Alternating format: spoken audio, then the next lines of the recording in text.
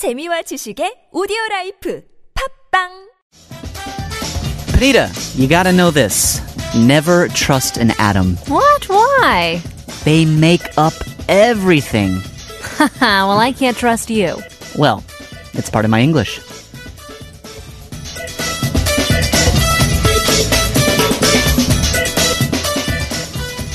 Pardon my English. Everything to do with lies, deceit, and trying to create mischief. Expressions today that I'm sure that we've all used. I was looking through that and I was thinking, of all the part of my English expressions, a lot of times I don't use them.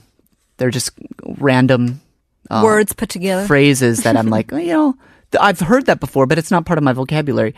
Although I do use some of these, and I'm thinking, well, maybe that's because I'm involved in a little bit too much lying, too much deceit in my life. Too much mischief? What are you up to, Lee? Well, red herring.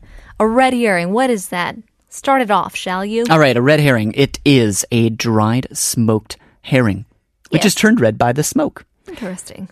Something, especially a clue, that is intended to be misleading or distracting. Okay, so for example, we can say the police investigated many clues, but they were all red herrings, leading them to the wrong location. Or you could say that kid was just a red herring to prevent his friends from being caught in the act. Were you one of those friends? Was I the red herring? I think I play the red herring often. Create a distraction. I think I was pretty good at keeping my calm.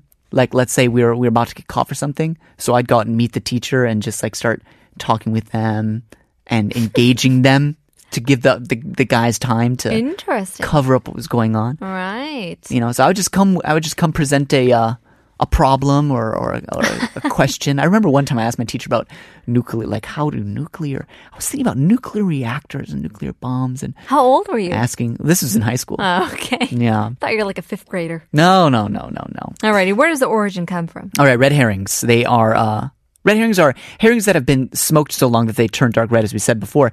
They can be preserved for months at the cost of being extremely smelly and inedible unless soaked in water. And people started to use the smelly fish to train their hounds for training hunting dogs. They originally dragged a dead cat or fox along a trail to mark a scent. But if a dead cat or fox wasn't available, a red herring could be used. Smoked herring have a strong smell, so the fish flesh could be used to create trails for the dogs to follow, helping them to learn to follow a scent. Now, of course, you've seen the movies where the criminal's running away and they've got the dogs. The search dogs. And then you think, oh my gosh, he's going to get caught. But then all of a sudden the dogs, they follow some trail and it just ends up at a tree. And you realize that the guy, he's doubled back. Yeah. He's doubled back on his trail and taken a different trail. And that classic plot example. Yeah. Well, if you feel like your friend has done something wrong, then maybe if you don't want to get involved, you can turn a blind eye. That's right. Pretend not to notice, to ignore something completely. You know very well in your mind that it is wrong. So, for example, my manager often turned a blind eye to bullying in the workplace.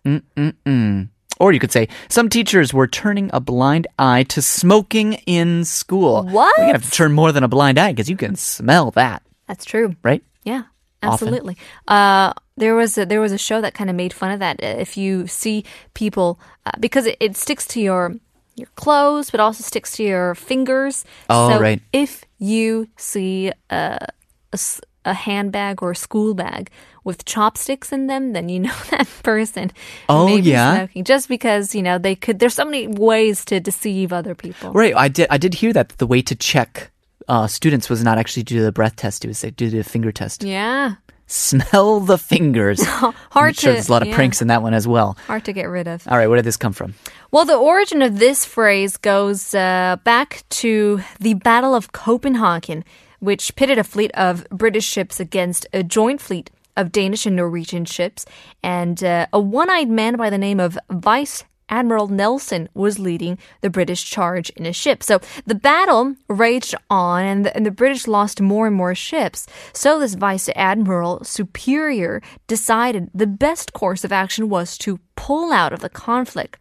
So to do so, he had to signal Nelson's ship by waving a series of flags. But Nelson, who believed they could actually win the battle if they kept pushing forward, had other plans. He raised a telescope to his blind eye and proclaimed, "I have only one eye, and I have a right to be blind sometimes.